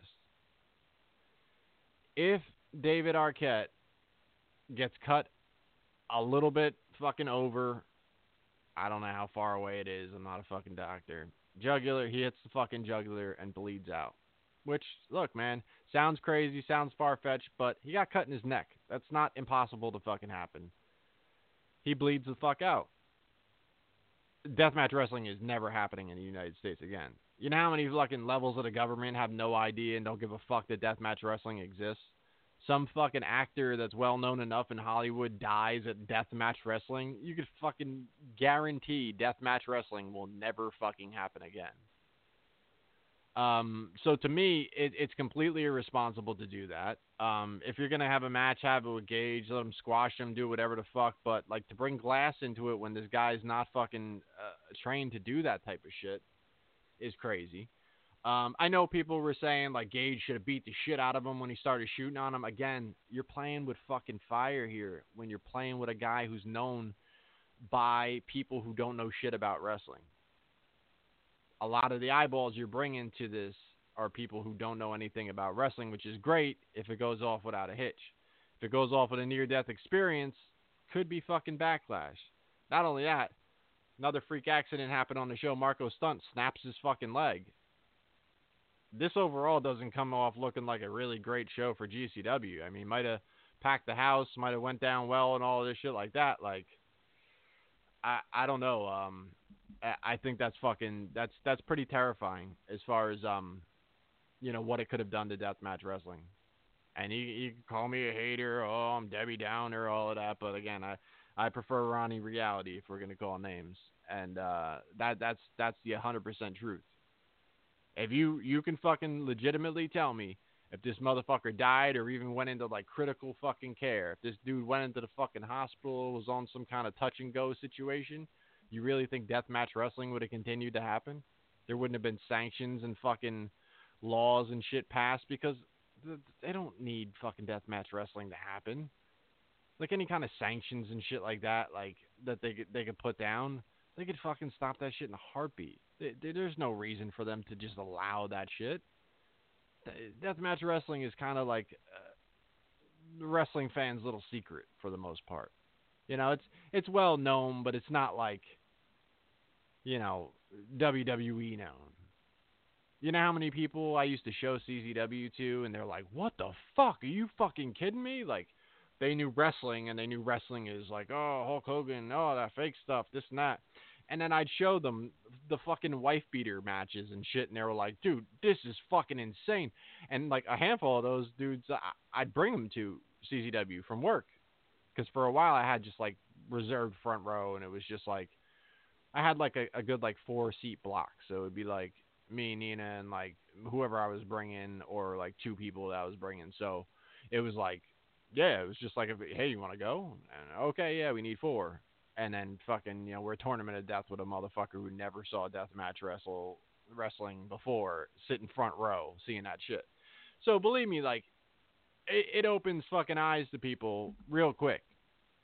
And people who are interested in it are blown away. The people who don't want wrestling to have chairs in it and want wrestling to end because of head trauma and shit like that, like, enough of those motherfuckers on the outside start seeing, like, 200 light tube matches and fucking razor boards and the type of shit that GCW is doing. Like, GCW shouldn't fucking, walk on thin ice when they get away with the amount of shit that they have. I mean, they were doing shit in Jersey they weren't allowed to do in fucking Jersey, but they were just getting away with it because nobody was pressing the fucking issue. And even if people were calling or whatever, because I know that's the big thing. CZW called the cops every week and they couldn't stop us. Yeah, okay. Yeah. Maybe they didn't call the right people or some shit. I don't know. I'm pretty sure, like, Big Japan death matches weren't allowed to happen in Jersey, but you got away with them, so that's fucking great. I mean, it's great for the fans of deathmatch wrestling, and as long as you could do that shit without incident, great. But boy, oh boy, are you risking incident when you have a fucking untrained fucking guy in there with Gage, and shit, that's crazy. And Gage is known to be a bad motherfucker. I mean, like, amongst wrestlers, he's a guy who's like, don't fuck with that guy. And then you got David Arquette in with him. Like, come on. I mean, it's just kind of crazy. And I know, Gage is a professional wrestler. He can protect people and this and that. But, like, Glass is unpredictable anyway. And if you don't handle shit the right way, as you saw, he panicked. Shit was on him.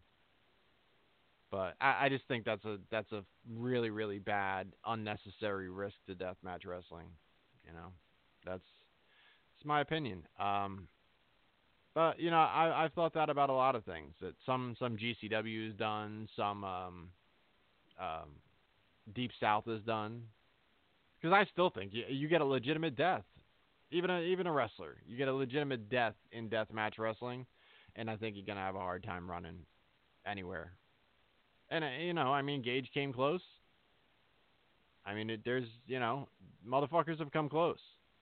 And then, like, Deep South is down there allowing the fans to fucking string up razor wire while they're fucking banging hard alcohol off a fucking flask in the fucking summer heat.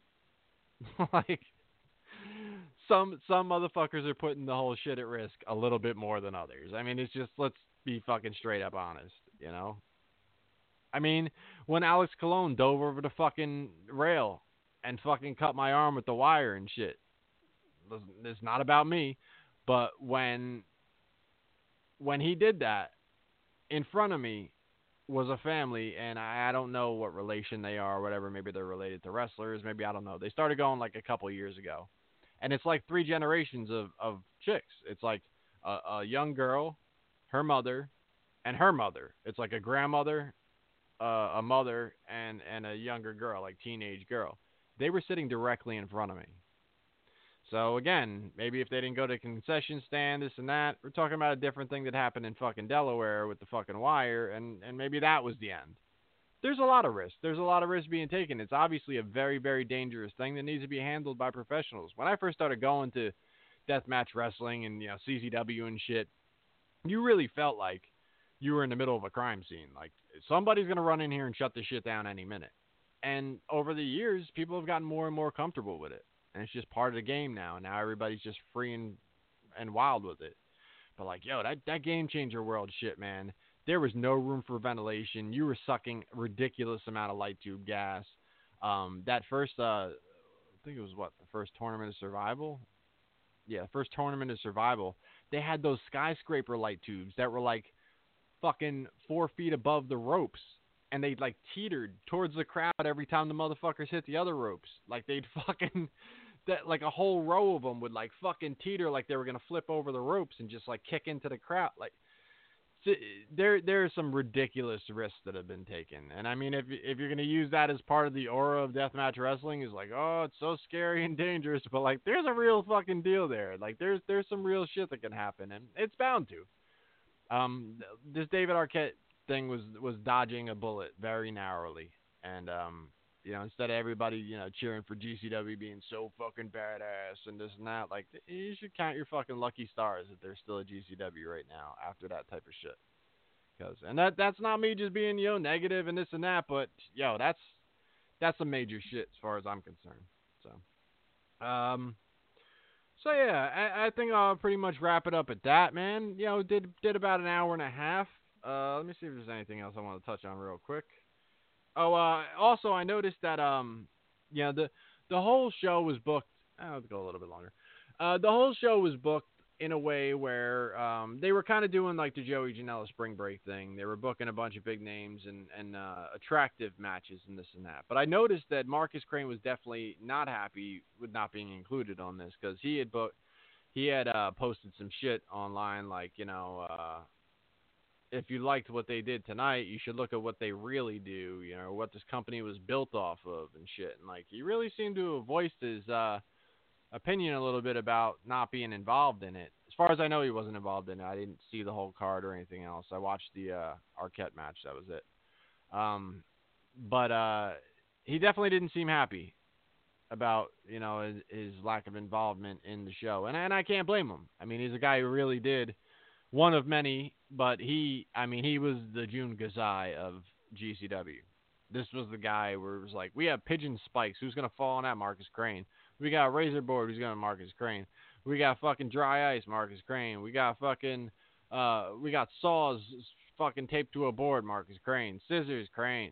Like, this dude was taking every fucking thing under the sun that your craziest deathmatch wrestlers would go, fuck that. Not doing it. Fucking not doing that shit. So you got to give that guy so much fucking credit for what he's put out. And yeah, he should be on every fucking GCW show, anywhere they go.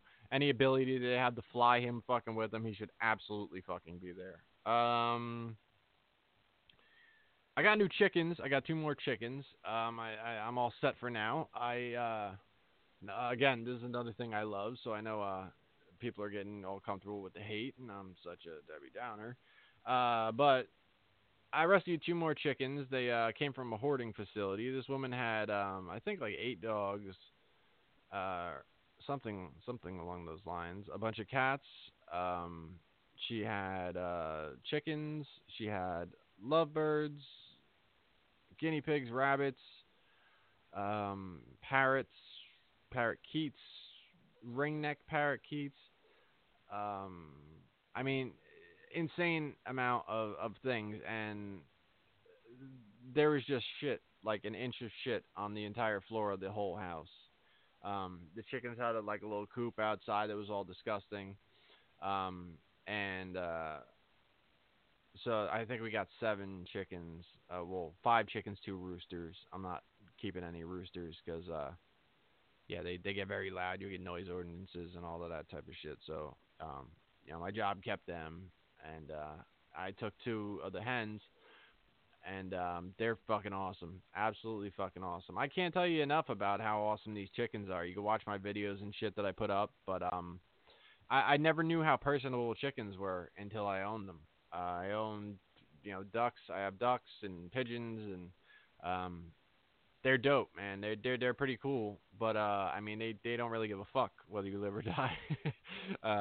They just do their own thing. My one duck, he comes and attacks your leg and stuff, and he's cool like that. But he doesn't really follow you around or anything like that. And chickens, man, they come running up on you. They're interested in what you're about. You could feed them all sorts of fucking snacks and shit. They got a good diet of pellets and cracked corn, and all hooked up with what they should be eating. But then besides that, they absolutely love grapes and pumpkin and this and that. Like, you can feed them just about fucking anything. There's a handful of things you can't. And they come fucking running. Like, you go into that pen.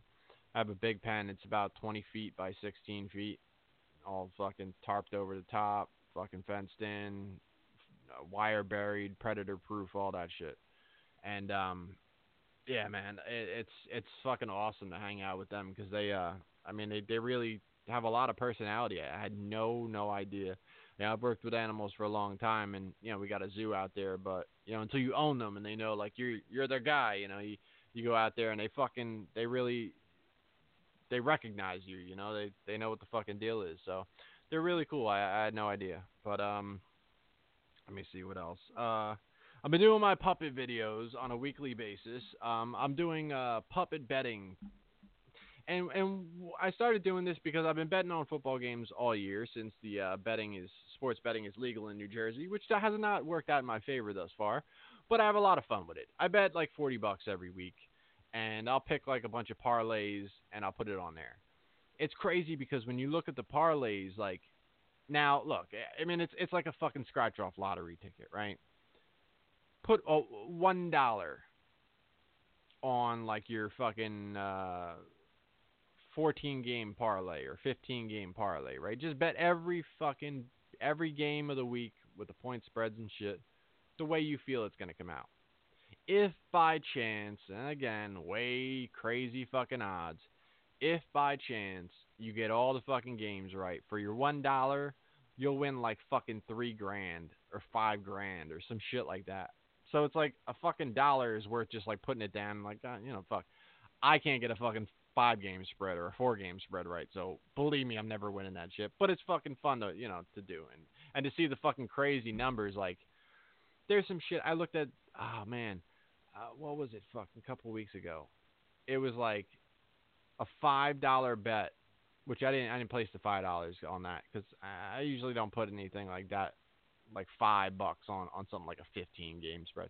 But it was like $5 on a 15-game spread. And it was like $126,000 if it came in, and you would bet $5. Like that's how fucking gambling addicts are created. But yeah, like I'll put like $10 on like a 6-game parlay or a 5-game parlay, and like the payout would be like $300 if you win. And I've been like one fucking game from winning like so many times. That fucking Chiefs-Rams game, anybody football fans, if you're not football fans, everything I just said is worthless to you. But if you're football fans, that Chiefs-Rams game, I had the fucking Chiefs. Money line. Just means the Chiefs just had to win. And that was the last game of my fucking parlay, and I would have won $300. So, if you watch that fucking game, you know what the fuck I'm saying right now. That game was off the fucking chain, and I had fucking $300 possible on it that was lost in like the last fucking minute of the game. Back and forth all fucking night to fucking lose that shit. That was fucking crazy. So I had that, and then this week, I had a 5-game parlay. 4 games won. I won 2 on Thanksgiving and another 2 in the afternoon, like the morning games, 1 o'clock games. 4 o'clock game, all I had was the Colts. The Colts had the fucking win by 7.5. These motherfuckers were down all day, came back, and won by fucking 3. So this is how my fucking season has been going. But again, like, my Niners are fucked up. You know what I mean? Jimmy G being out just fucking cashed the season for us. We had fucking Jimmy G go out. We had Mostert broke his fucking arm. Before the season even started, Jerick McKinnon fucking tore his ACL too. We just had fucking somebody else broke their shit just this past week. Jimmy Ward just broke his shit. I mean, we got motherfuckers like everyone just going out for the fucking year. So our season's fucked anyway. And then this gives me like fucking something to watch. Like I'm in like an office pool. It's like $85 for the season, and if you win a week, you win $85. You win at the end, it's like $700, something like that. If you win all the most out of the season. And I've won those a couple times, so I know I'm decent at picks and stuff. Last year I won it. So it gives me something. Like, I'm fucking amped at games right now because, I put out $40. So it is what it is. But again, the losses kind of gives me like this fucking thing. And I had this idea, like, I've been slipping with my puppets. I really want to do more puppetry. I want to really get more into it. I was a huge Jim Henson fan as a kid. I got these professional grade puppets.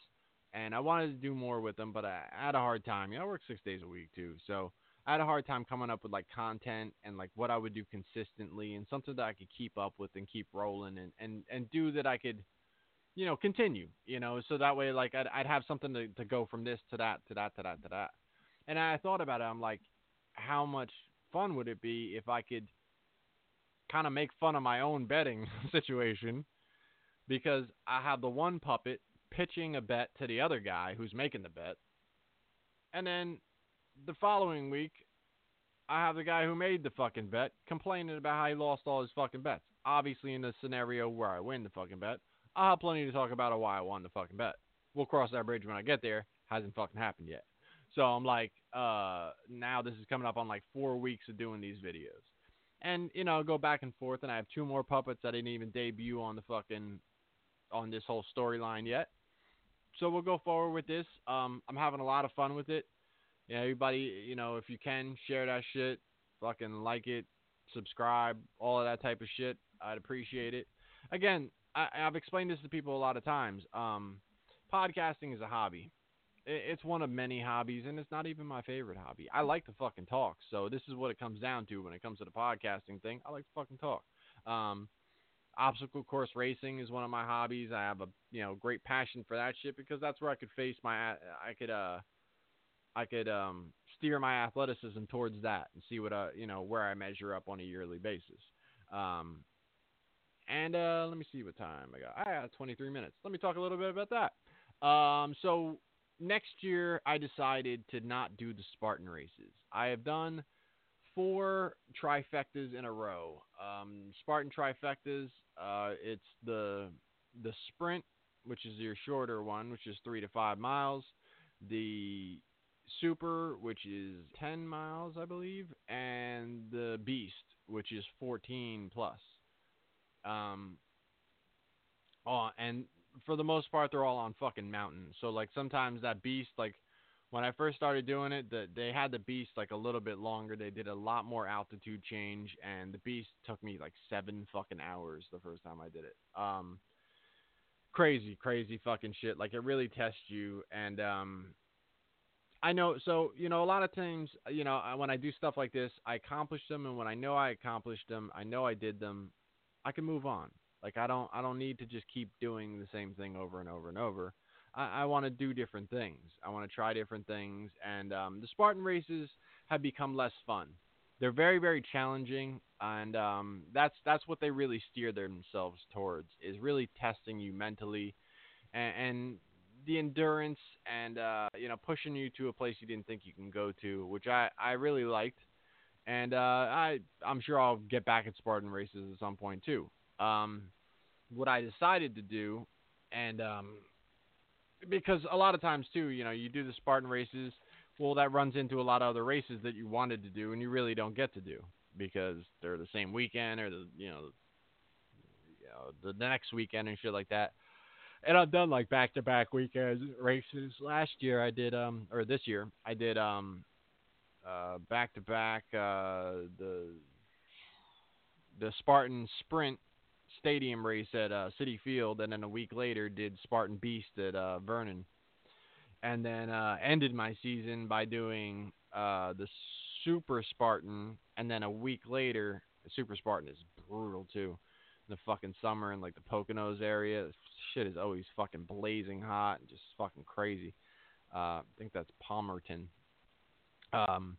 So I did that, and then a week later I did Tough Mudder, and I ended up doing a Tough Mudder and a half, like on top of it.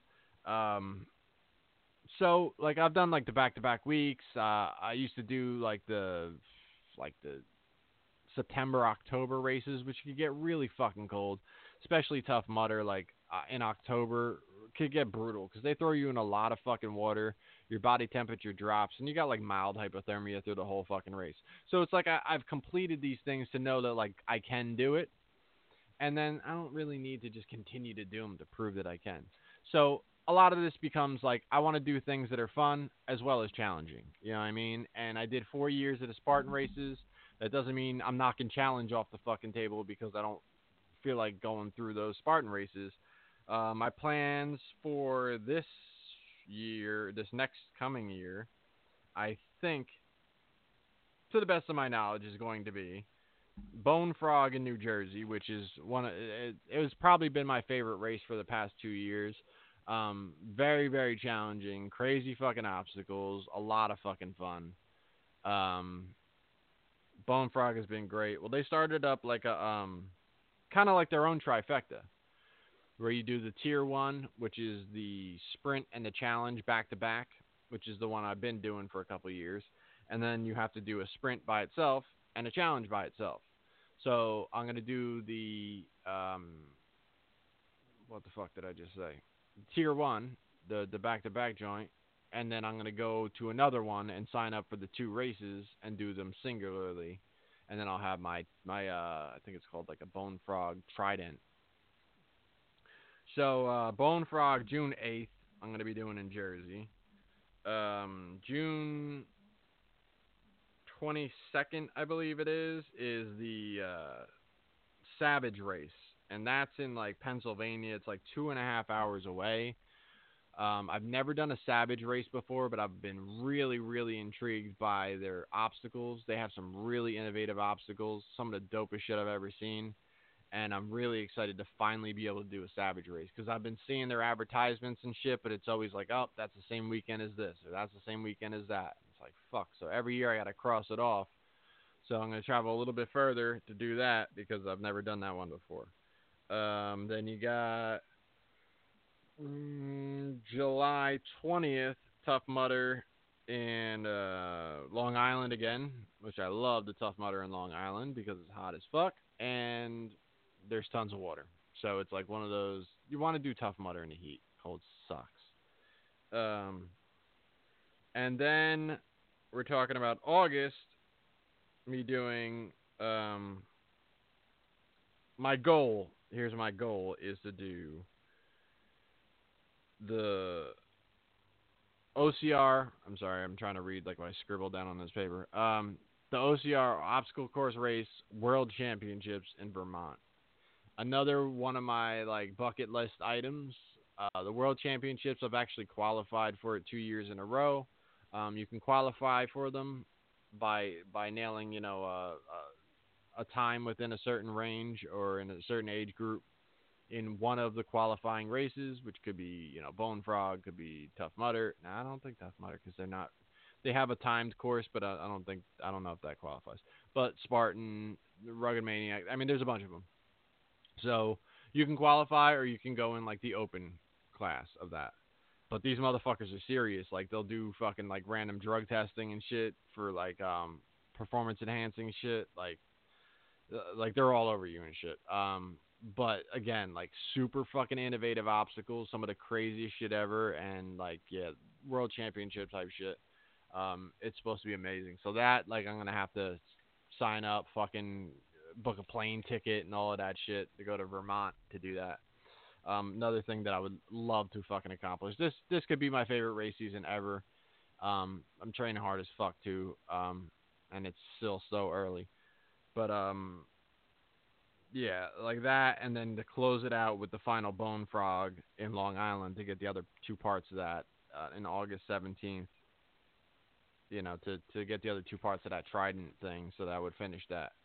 So if I nailed that down, it would actually be 1, 2, 3, 4,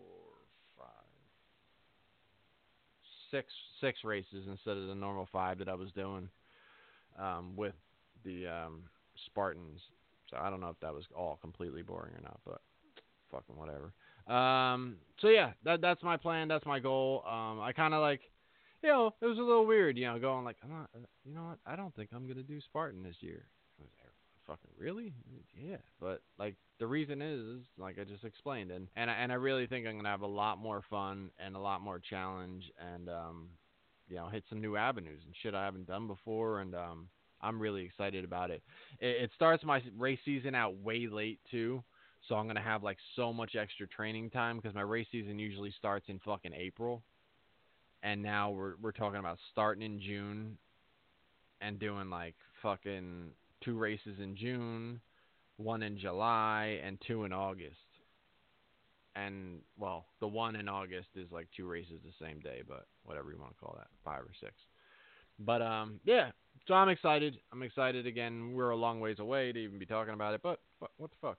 I got a lot more shit to talk. I didn't want to like crack open any other things, and I'll wait till next week to get into all those other things. So I plugged the puppet thing. I plugged Jeremy's. I got your 5 stars. Shaheen and M's THT podcast. Some of the other shit on that network. You know what I mean? Don't. Then you got what else? Fuck else. You know what? I want to shout out fucking Daniel over at Hell in the Cell podcast. This is a podcast I never fucking liked. I gotta tell you straight up. But the dude has like, he's real humble. He's got a great fucking sense of humor. I pretty much called his podcast trash, and he kind of just laughed it off and fucking liked it, and like even shouted out my fucking show when he had Sozio on. And I really respect that, because I definitely didn't start off the conversation with him or start off the banter with him in any kind of positive light, and he still took it, just in the flow of things, and he's got a really good spirit about things. So I'll give his show a shout out. It's not obviously not gonna be a weekly thing, but I really appreciate his attitude towards everything, as I said, and I took it. And again, his show isn't my cup of tea, but I respect him for not being a jerk off. It's being a jerk off back, I guess. But yeah, shout out to that. And I think that's about all I got. Fucking shout out everything. Yo, if you guys want to buy fucking DVDs, I have a handful. I posted the fucking list on my Facebook. Big shout out to Russell, man. Russell is a listener to the show. Fucking hooked me up. Bought some DVDs off me. He offered to fucking make a donation. I don't do that donation shit, man. I'm not about it. I'll sell you something. You know what I mean? I want to send you something. I want to fucking try to give you something in exchange. If you're trying to give me money for this show, I got the shirts. I got the fuck out of here shirts. I'm a John Zandy guy shirts, still there. And then, I got a handful of DVDs, wrestling DVDs, some best ofs, and some other shit here and there.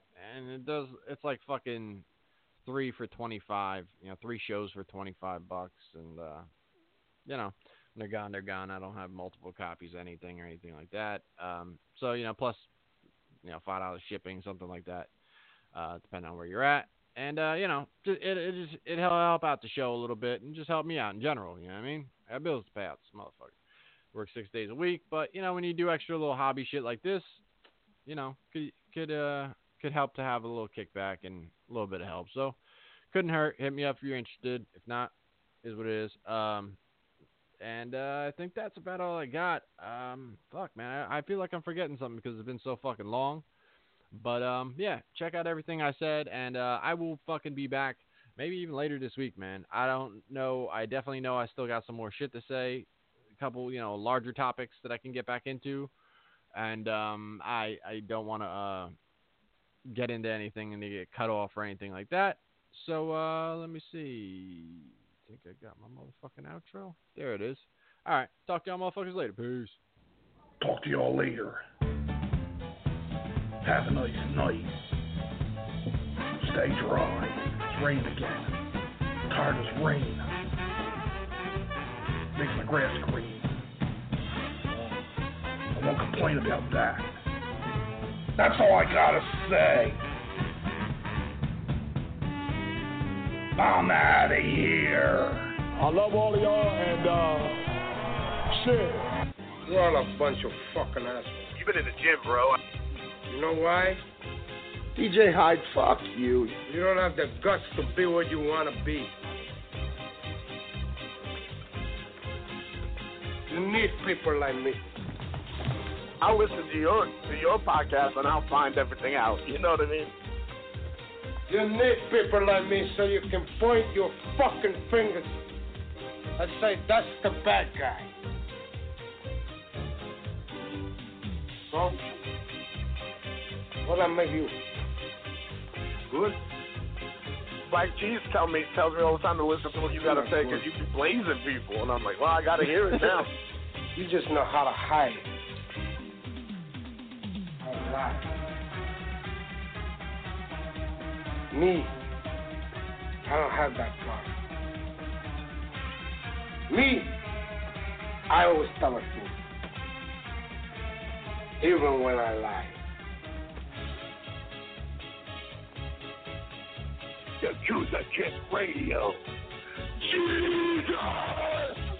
So say good night to the bad guy. I'm gonna tell you something straight off the motherfucking press. I ain't coming for no foolishness.